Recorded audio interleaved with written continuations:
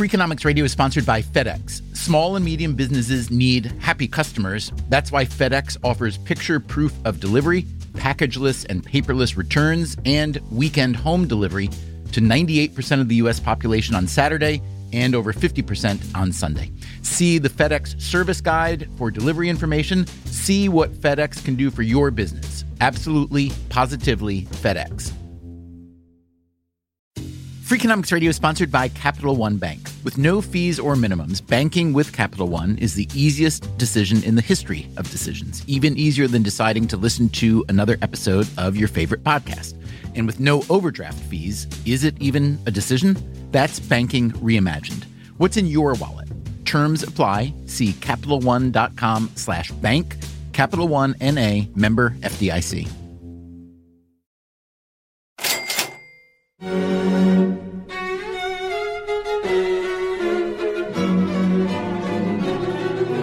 In the theater, there is a principle known as Chekhov's gun. It comes from something once said by Anton Chekhov, the great Russian author and playwright. You mustn't put a loaded rifle on stage if no one intends to fire it. You shouldn't make promises. Chekhov, who was also a doctor and a very wise man, knew what he was talking about. He's the most produced playwright after Shakespeare, and there are a lot of guns in his plays. That's Laura Strausfeld, a Chekhov expert. She is a visiting scholar at Columbia University's Harriman Institute. The use of Chekhov's gun implies a certain number of things. For example, that there's something inherently dangerous. Someone will get hurt. So if you're a writer, which I happen to be, you don't put something in your story, something potentially explosive, unless it's going to explode. You don't, for instance, introduce a nice Midwestern couple just to talk about how nice they are. I've never asked anyone this question before, but as marriages go, on a scale of like 1 to 10, 10 being the best, how would you rate your marriage? I would say presently. Wait, before you do it, hang on. I both want you to say the number at the same time. Oh my goodness. Dear. You're brutal. I know, I am brutal. So I'm gonna say 1, 2, 3, and then I want you each to say the number. So think your number, but don't say it. Okay? Got it? Now? Yes. Okay. 1, 2, 3. 6. 8. Wow. All right. Oh. This Chekhov's gun is in your life. You know, the stuff is going to go down, and you will with it. So what was the vibe between you two when you went to bed that night? Oh, it was not good. It was poor. It was horrible. And what was it that made the vibe so horrible? What was it that knocked this marriage down to an 8 or a 6? It's a princess cut, 1 carat, and it is really nice. It's a beautiful diamond.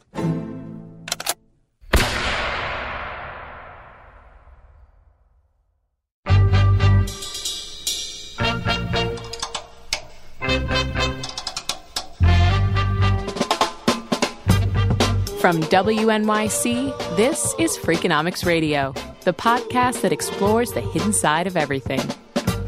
Here's your host, Stephen Dubner.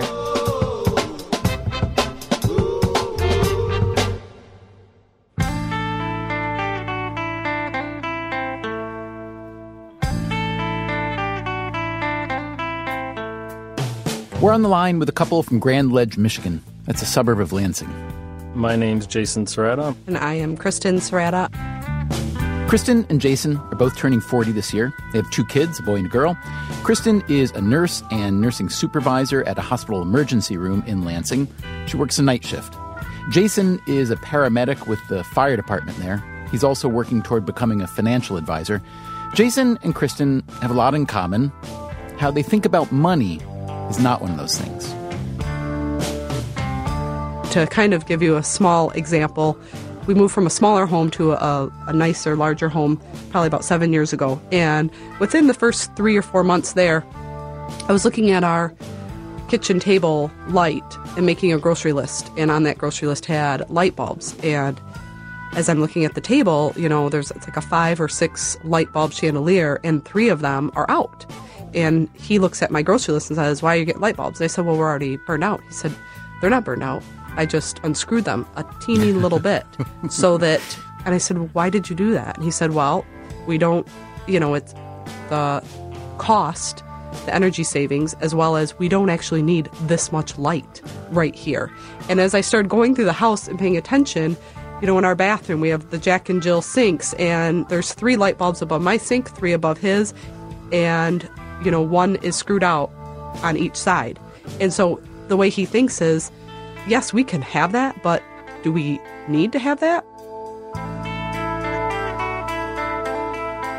And that is the crux of their difference. Jason divides everything into needs versus wants. Kristen doesn't. They've been together 13 years. We met one night out where I said I would never meet my future wife, and that was at a bar. Jason had a list of very specific things that when he met his wife, she was going to, be A, B, and C. And so, for an example, one of the things that he had always said was, the woman I meet I'm not going to meet her in a bar. Her parents will be married still, and my parents have been divorced since I was 6. She's not going to swear nor smoke. And at the time, I broke all of those rules for him. So I no longer smoke at all. Do you still swear? I do. Only when she's mad at me. What he's leaving out is I think he kind of had a little wild past, and then he became what I call, born-again Christian somewhere in his early to mid-20s, and then that's where his big list of things came from.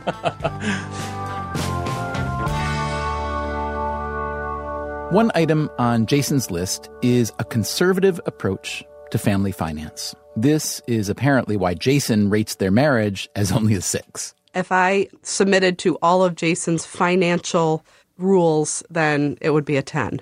That's where it lies. Oh, so what does he want you to do financially that you're not doing? Not spend one dime.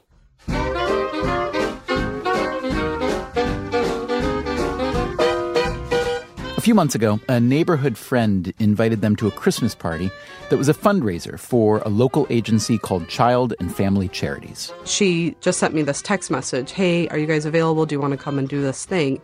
So I look it up online, and it lists the costs for a couple as like $220 or $250 for a couple to go. And she hadn't specified in the text message whether we were coming as on her, or like, do you want to come and this is what you have to pay? So I mentioned to Jason, he's like, you need to figure that part out first, because that's gonna affect our decision. So Kristen texted the friend back. I kind of said, tell me more about this. Is there, cost and things like that? I played like I hadn't looked into it, and she responded with, yes, there's a cost, but you'd be coming as, our guest. To Jason, this looked like a pretty good deal. Free tickets to a nice fancy party with dinner and drinks. They didn't even need a babysitter. Kristen's mom lives with them and looks after the kids. I did have to go buy I bought a dress that was... What did the dress cost you? I think it was 100, 110, Jason, I think, something like that. Probably just now finding that out. No, you're not. Do you see yourself wearing it many more times in the future, though, Kristen? I would. I mean, it's something that you could wear. It's not like a to the floor kind of a gown. It's something I could wear to a wedding or a Christmas event, something like that. All right, so Jason, theoretically, you could amortize that dress. Yeah, maybe. He could. I doubt she'll wear it again. But overall, it wasn't a bad deal. The friends who invited Kristen and Jason even drove them to the party. So we didn't even pay for gas. Yeah, I don't. See, that's how my mind is supposed to work. Okay, yeah. See, you're rubbing off on her. Yeah, exactly. I just know how he thinks, so. Yeah. By the time they walked into the benefit, Kristen had just one concern. I was a little anxious, thinking, I really hope he's not planning on going in there and then we just reap the benefit and then he does not make any contribution.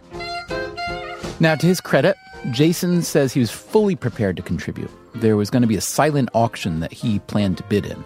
That week, I could do a couple $100, if not more.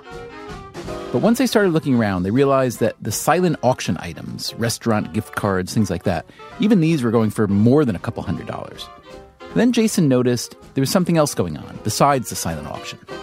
There's one table off by itself that had a bunch of champagne glasses on it. Mm-hmm. And, I walk over and say, what's this table for? And they explain that it's a raffle. You can win a loose diamond. A local jeweler had donated a diamond that was estimated to be worth $7,500. For $35, you got a glass of champagne and one raffle ticket for the diamond. 2 tickets and 2 glasses of champagne for $50. Jason, being Jason, wanted to know more. My first question was, well, how many of these tickets are you selling? Makes sense. You're trying to calculate your odds. Well, it does. Did they know how many tickets were being sold for the diamond? Yeah, she said, I want to say right around 250 to 300 is what she said. And okay, all right. I'm like, okay, well, give me 2. So did you really think about winning and that would be a really good investment, $50 for $7,500 diamond? Or were you just thinking this is kind of the sensible way for me to contribute? For me, I thought that would be a really good investment.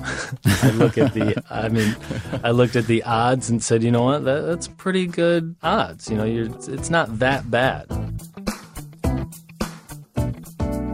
Later in the evening, there was a live auction with bigger items up for bid. A ski weekend, a catered meal cooked in your home. They had a fast talker and some spotters to accept your order, and so you can wave your card up, your card with your number on it. I'll work with you. $675 one time. $675. And these were way, way above Kristen and Jason's budget.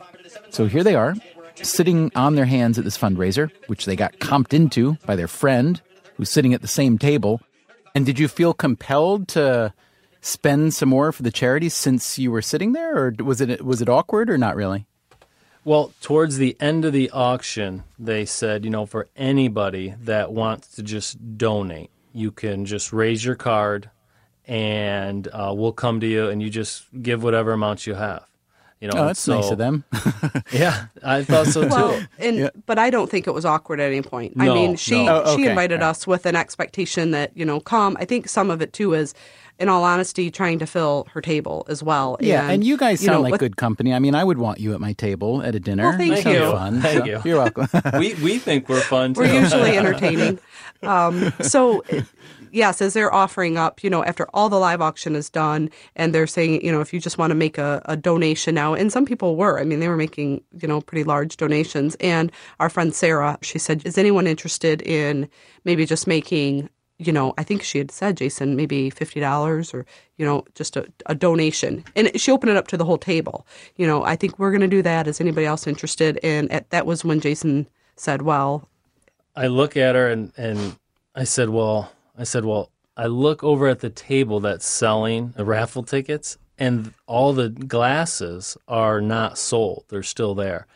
And I'm thinking, well, and in my mind, well, that's all right. That's pretty good odds, for me, if they're not selling all the tickets. And I said, well, Sarah, what if I just go buy 2 more champagne glasses?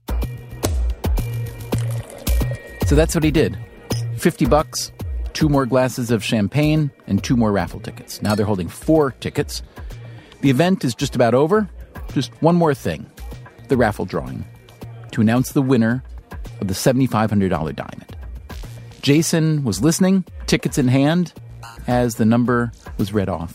And I happened to be kind of standing by him, but really not paying any attention at all to this drawing because, in my mind, they're going to read it off. We're not winning. So, I'm just kind of socializing. And I hear him yell, actually, I think it was, say that again. And I look at him and he reads those 3 numbers off. And I remember him winner. And I took the tickets thinking are you sure? Let me double check this right now. So your first thought, Kristen, is I cannot wait to wear this diamond, which makes perfect sense. I can't believe I got this beautiful diamond. Jason, what's your first thought? Is your first thought also, man, Kristen will look so beautiful in that diamond? Not at all. No, it wasn't. As a matter of fact, I had even joked, because I know him so well, I had joked to, quite a few of our friends, neighbors were there, and they were just, floored as well that we had won this. And they were all like, high fives. High fives. This is Kristen, this is gonna be so beautiful. And I said, oh yeah, come on, this is going on Craigslist tomorrow morning. Jason, are you kidding? I know my husband. Kind of joking, but mostly not joking. They went home that night, elated, still on a high from winning, but at home, it became obvious that Kristen's high was not the same as Jason's high. They started to bicker. They fought. Jason pleaded with Kristen to just go to sleep so they could talk about the diamond the next day.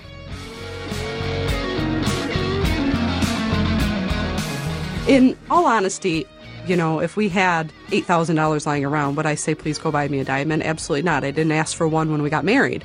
But it was kind of like, okay, this was given to us now, so now why do we have to turn this into cash? Why can't I just own it? And Jason, I'm curious, what was it that made you so, eager to think of a plan other than keeping the diamond? I just looked at I looked at it as the opportunity to have that money to do something else, then to have it be a piece of jewelry. We have rings or jewelry from family members that are, I would say, worth very similar to that we would never sell. It goes, I think, a little bit back into that kind of needs versus wants. Did you have a plan, or you just knew that the plan was to not own a diamond that expensive?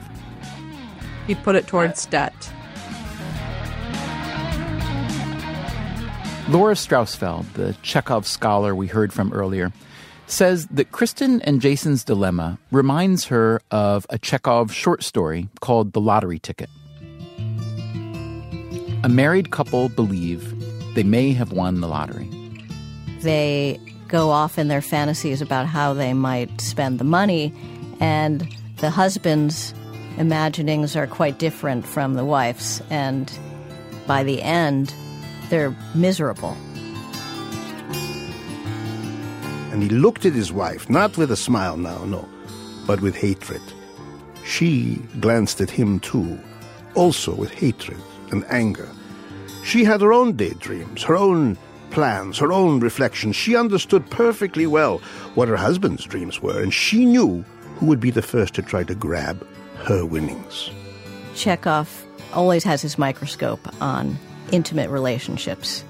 And sort of more superficial moral might be that you bring some kind of windfall into an intimate relationship like a marriage, and you're worse off in the end from it.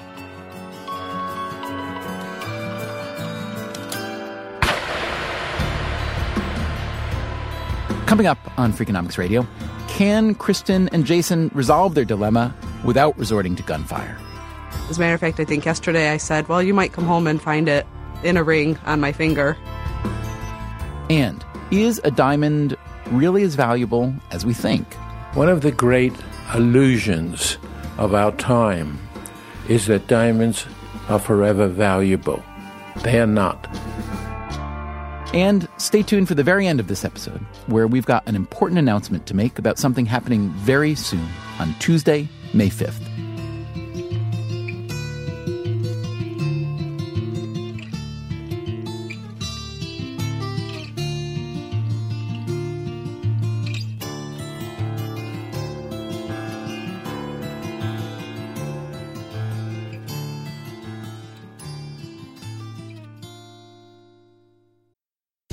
Freakonomics Radio is sponsored by Range Rover Sport. Range Rover Sport leads by example, combining assertive on-road performance with signature Range Rover refinement and commanding all-terrain capability. The third-generation Range Rover Sport is the most desirable, advanced, and dynamically capable yet. Range Rover Sport redefines sporting luxury, an instinctive drive with engaging on-road dynamics and effortless composure. Combining dynamic sporting personality with the peerless refinement you expect, Range Rover Sport communicates power, performance, and agility. Advanced cabin technologies such as active noise cancellation and cabin air purification offer new levels of comfort and refinement. The purposeful cockpit-like driving position sets the tone for a focused interior that promotes exhilarating driver engagement.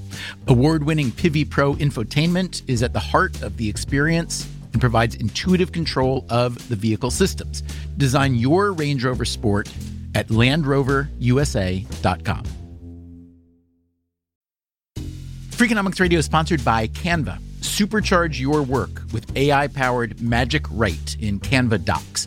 You can just describe what you want to say in a few words, and Magic Write will generate a draft in seconds. You can use it for sales proposals, marketing plans, job descriptions, meeting agendas, you name it.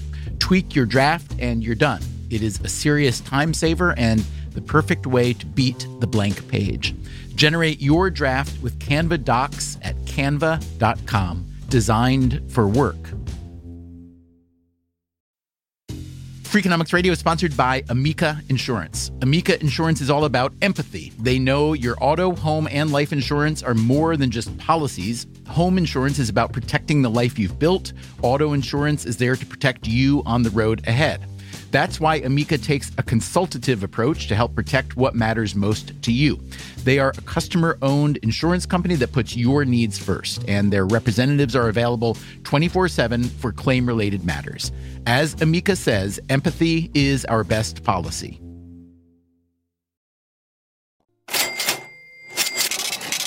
From WNYC, this is Freakonomics Radio. Here's your host, Stephen Dubner.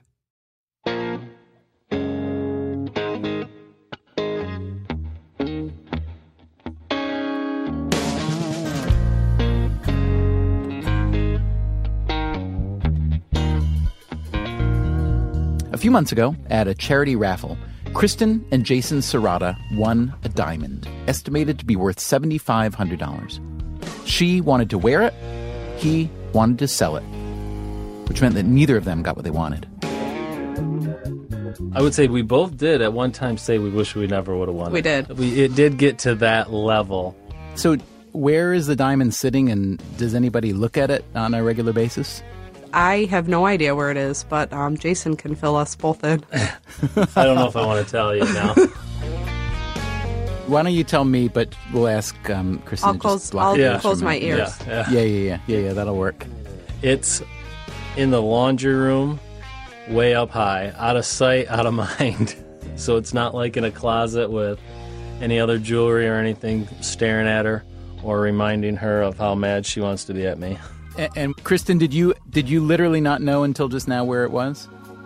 I honestly figured it was probably somewhere in the laundry room, and I don't think he's truly keeping it from me because I would hope that he trusts me enough to know that I'm not going to go set it in something without his permission. But he also knows me well enough that if I'm seeing it when I'm in there doing laundry, then it's just going to refuel my animosity, I guess. So he put it out of sight so that it will hopefully be out of mind.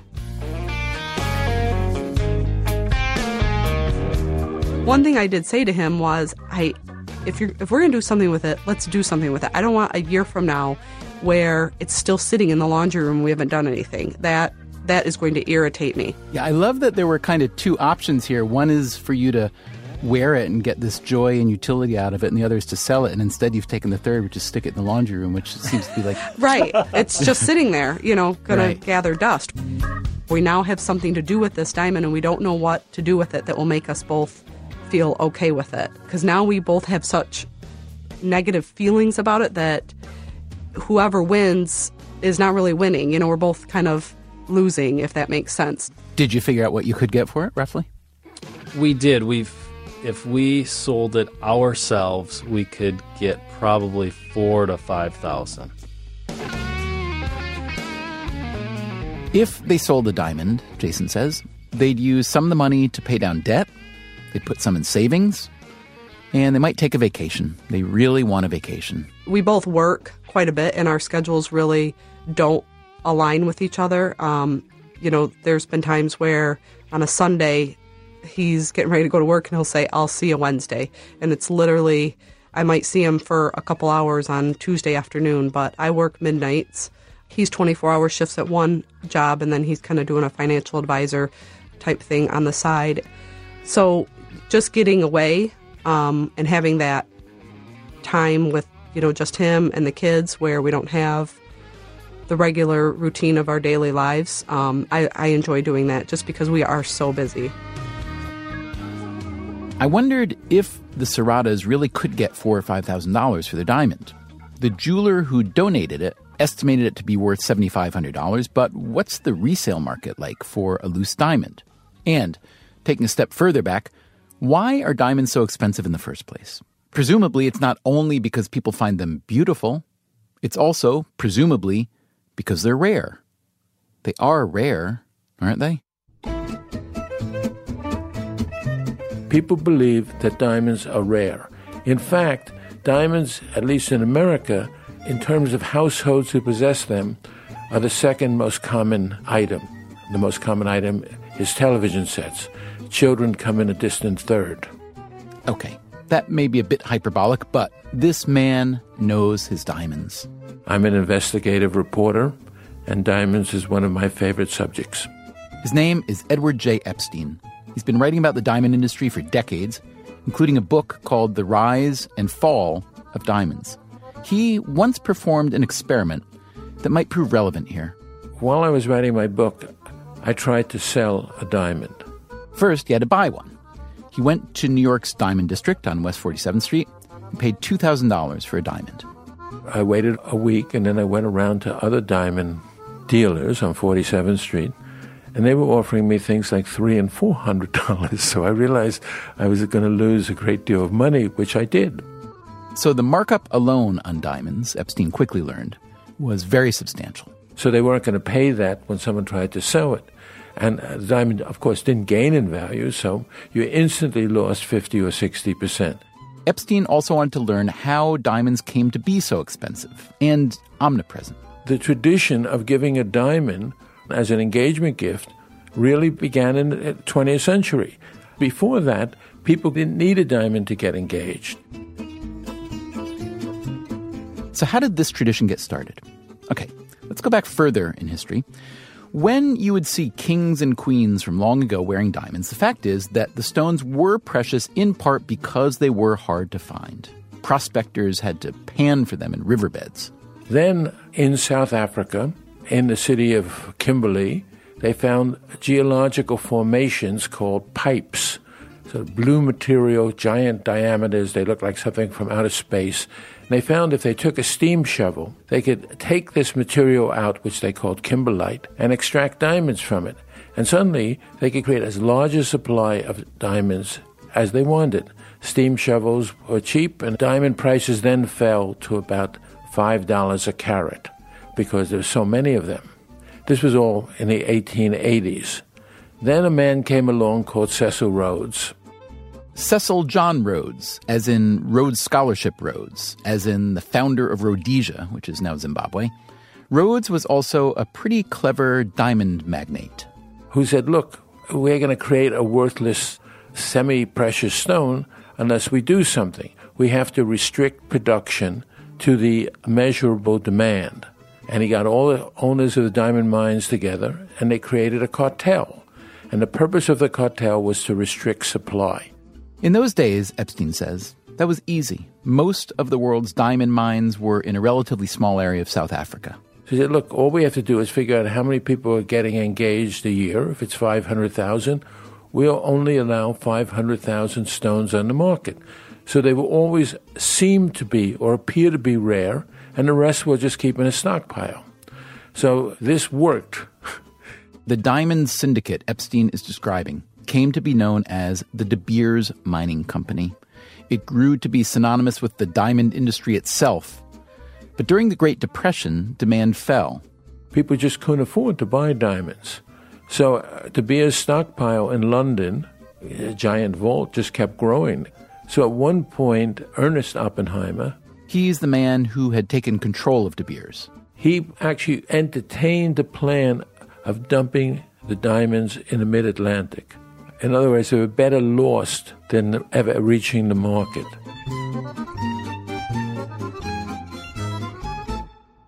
So, not exactly the intrinsically valuable item we think of diamonds as today.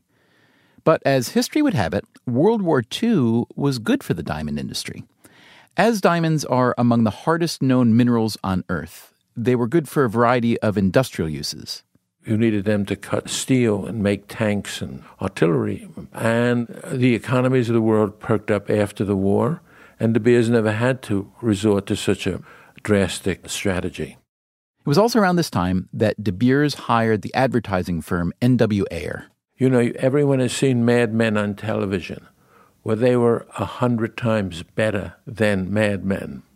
They actually understood that what a woman wanted was a tangible measure of love. So they made the diamond into the tangible symbol. They also introduced diamonds into Hollywood. They opened an office in Hollywood to put them in films, and its entire business was creating a liaison Tiffany's, between movie producers and De Beers. Cartier. Songs like Marilyn Monroe singing Diamonds, Our Girl's Best Friend, didn't come out of thin air. A kiss on the hand may be quite continental, but diamonds are a girl's best friend. They gave diamonds to movie producers. They said, here, for your wife, here's a beautiful diamond ring. What we want you to do is, in your movie, show that when the woman receives the diamond, the woman who is a virgin up to this point, suddenly jumps into the arms of the man giving her a diamond. That was actually all in their advertising strategy. They said that we have to show surprise followed by gratification. So the man believed that by surprising the woman, he was getting the woman. And the woman believed she was getting a tangible measure of his love. The bigger the diamond, the more the love.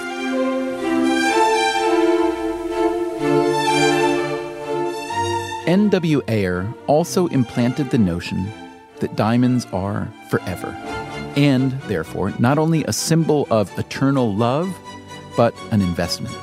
The diamond engagement ring. How else could 2 months' salary last forever? A diamond is forever. De Beers.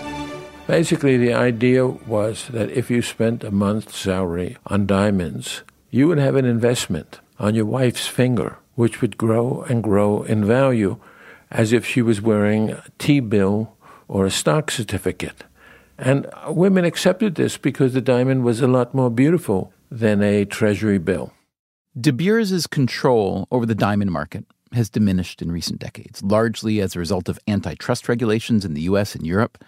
But one thing that hasn't diminished, at least not much, the overwhelming belief in the monetary value of diamonds. And this, Epstein says, has helped the industry keep a handle on a huge source of diamonds that it does not control, a vast repository known as the overhang. The overhang is every diamond ever sold in history that is on someone's finger or in a bank vault or in some drawer somewhere. So the only way it could stop people from selling diamonds they don't want anymore is by creating an idea that, so you're stupid to sell it and take cash and buy stocks or buy a car or buy a house, because the diamond will keep gaining in value while the others are risky investments. The moment people begin thinking, well, diamond is just another commodity, it goes up and down in value, then a huge number of diamonds could come on the market, not from any new diamond mine that's discovered, but from what people have in their bank safety deposit boxes.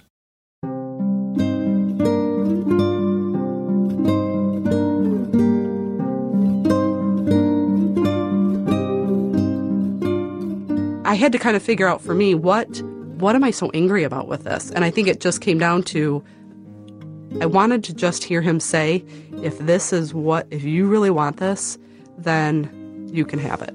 You know, what I want, I will put that aside, my instant thoughts of how am I going to turn this into, cash or whatnot. Because I knew it meant he would be, I don't know if conceding is the right word, but it meant he would be giving up something he is passionate about, which is needs versus wants, and we don't really need this, but if this is what you would like, we'll go that route. So, Jason, you've never said that, I assume? No, I wish I was a mind reader, though, because that would have really helped. And to say it now is just empty. No, it doesn't mean... Are you sure? Wait. Kristen, is that true? If you were to say it now, would you really think it's an empty statement? No, I don't. Well, let me ask you. I mean, I don't want to put you on the spot, nor do I know either of you well enough to offer what I'm about to offer, but do you want to take this opportunity with tape rolling to say that? Yeah, I could. He could. I could. No. Honey, honey, if you really wanted to keep it, I would be okay with it. And try my hardest to never bring it up again. I believe that to be true. I really do. You know, sometimes Jason, he is so laid back and I am so emotional that sometimes I take things that he does as I'm not a priority. And that's kind of where I felt with this ring. Like, you know, what I want to do with it is not a priority. He's going to do what he wants to do. And I think I had to come to terms with or realize that it's really not actually even about this diamond. It's about something a little more. And in all honesty, do I really want this diamond? Do I still want it sitting in my laundry room? No, I think that's a poor use of it. It's either like, let's put it in something or let's sell it. But I do feel like, you know, you felt very passionately about finding something else to do with this. Then I'm leaving that up to you. Let's do it. And I have to judge whether she is being 100% true with me, or let's say somebody comes to the door, hands me a wad of cash. Does she go upstairs and, you know, get really angry with me? No. And so I've got to, in my mind, juggle some things, because if, you know, there would be resentment for me if she kept it, to be completely honest. In one way, well, she just didn't listen to me.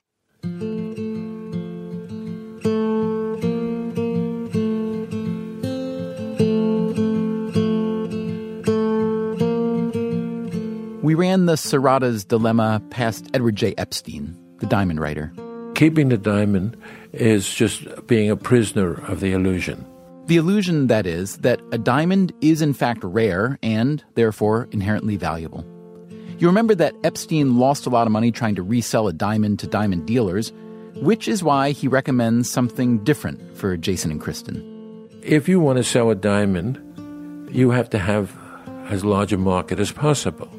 So my advice to Jason and Christine would be to sell the diamond at an auction, and you might find someone else who's a prisoner of the illusion, and they might pay you a much better price. We ran this idea past them, and they seemed to like it. A few weeks later, one of our Freakonomics Radio producers, Christopher Worth, called the Serratas to see where they had landed with their diamond.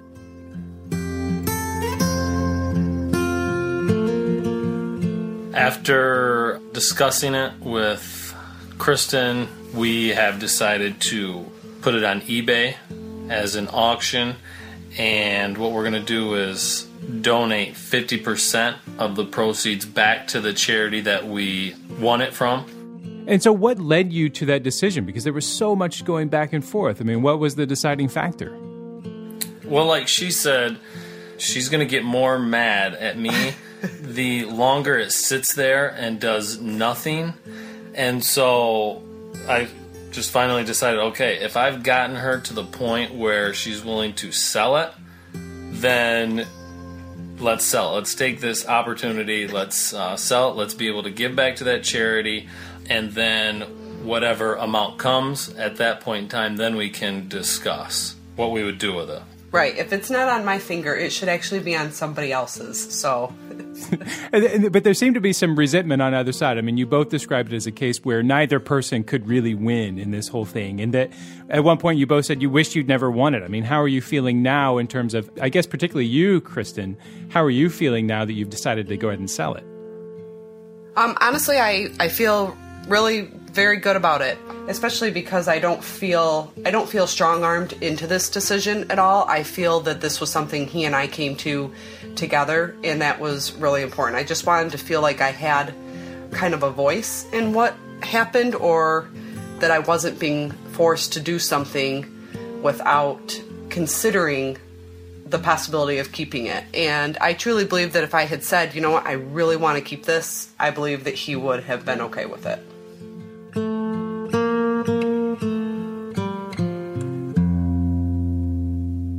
Okay, so it is happening. Kristen and Jason's diamond is up for auction on eBay right now. You can find it by searching for Freakonomics Charity Diamond. I have to say, I dearly hope there are enough prisoners of illusion out there to drive up the price, maybe even to 5 figures. After all, half the money is going to Child and Family Charities, the organization that held the fundraisers where the Serratas won the diamond. And remember, this isn't just any diamond. It's the diamond that was won at a raffle, was fought over, was hidden in a laundry room, was fought over some more, and has finally come to a peaceful resolution here on this program. We told Jason and Kristen that we would announce the auction to our Freakonomics Radio listeners. Let us know and tell them it comes with a free book or something, too. Freakonomics. Okay, Jason, good idea. But let me sweeten the pot a little bit. As it turns out, Steve Levitt and I are putting out a new Freakonomics book very soon. On Tuesday, May 5th, we're publishing a book called When to Rob a Bank and 131 more warped suggestions and well-intended rants. It is a compilation of the best blog posts from 10 years' worth of writing at Freakonomics.com. We ask questions like, why don't flight attendants get tipped? If you were a terrorist, how would you attack? And why does KFC always run out of fried chicken? It is a big, fat, fun book, so please spread the word. Pre-order yours now. And here's what we'll do for the winner of this diamond auction.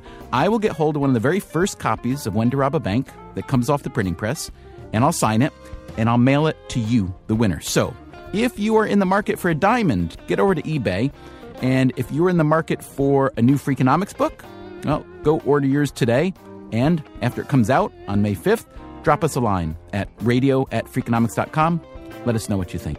By the way, I should tell you that the Serratas have moved the diamond out of their home to a safe, secure location. I'd like to thank them for their participation in this episode, and also a special thanks to the wonderful Robert Krulwich, who gave voice to Anton Chekhov in this episode. Robert, spasibo bolshoye.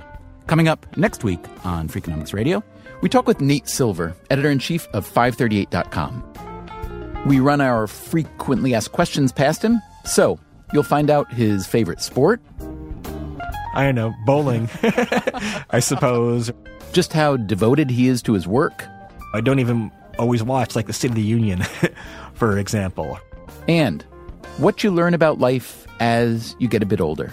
One of the most profound lessons to me about adulthood is that everyone's kind of weird. That's Nate Silver, America's favorite statistical guru of the past, well, maybe ever. It's next time on Freakonomics Radio.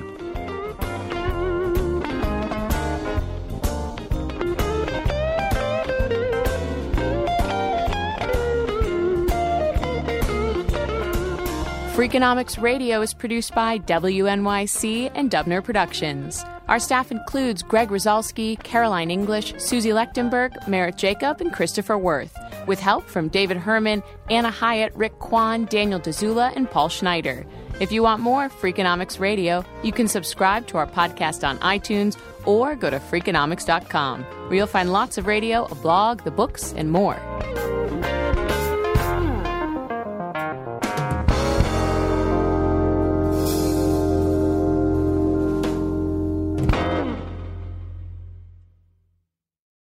This is a big year. The Ohio Lottery's golden anniversary. 50 years of excitement, of growing jackpots and crossed fingers. 50 years of funding for schools, of changed lives and brightened days. 50 years of fun, and that is worth celebrating. So watch for can't-miss promotions, huge events, and new games that will make the Ohio Lottery's 50th year its biggest one yet. Learn more at funturns50.com.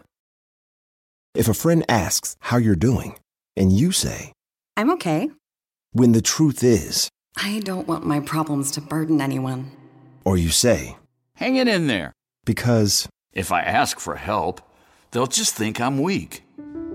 Then this is your sign to call, text, or chat 988 for free, confidential support.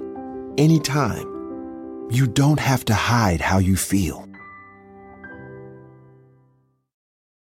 1, 2, 3, 4. Those are numbers. But you already knew that. If you want to know what number you're going to pay each month for your car, use Kelley Blue Book My Wallet on AutoTrader. They're really good at numbers. AutoTrader.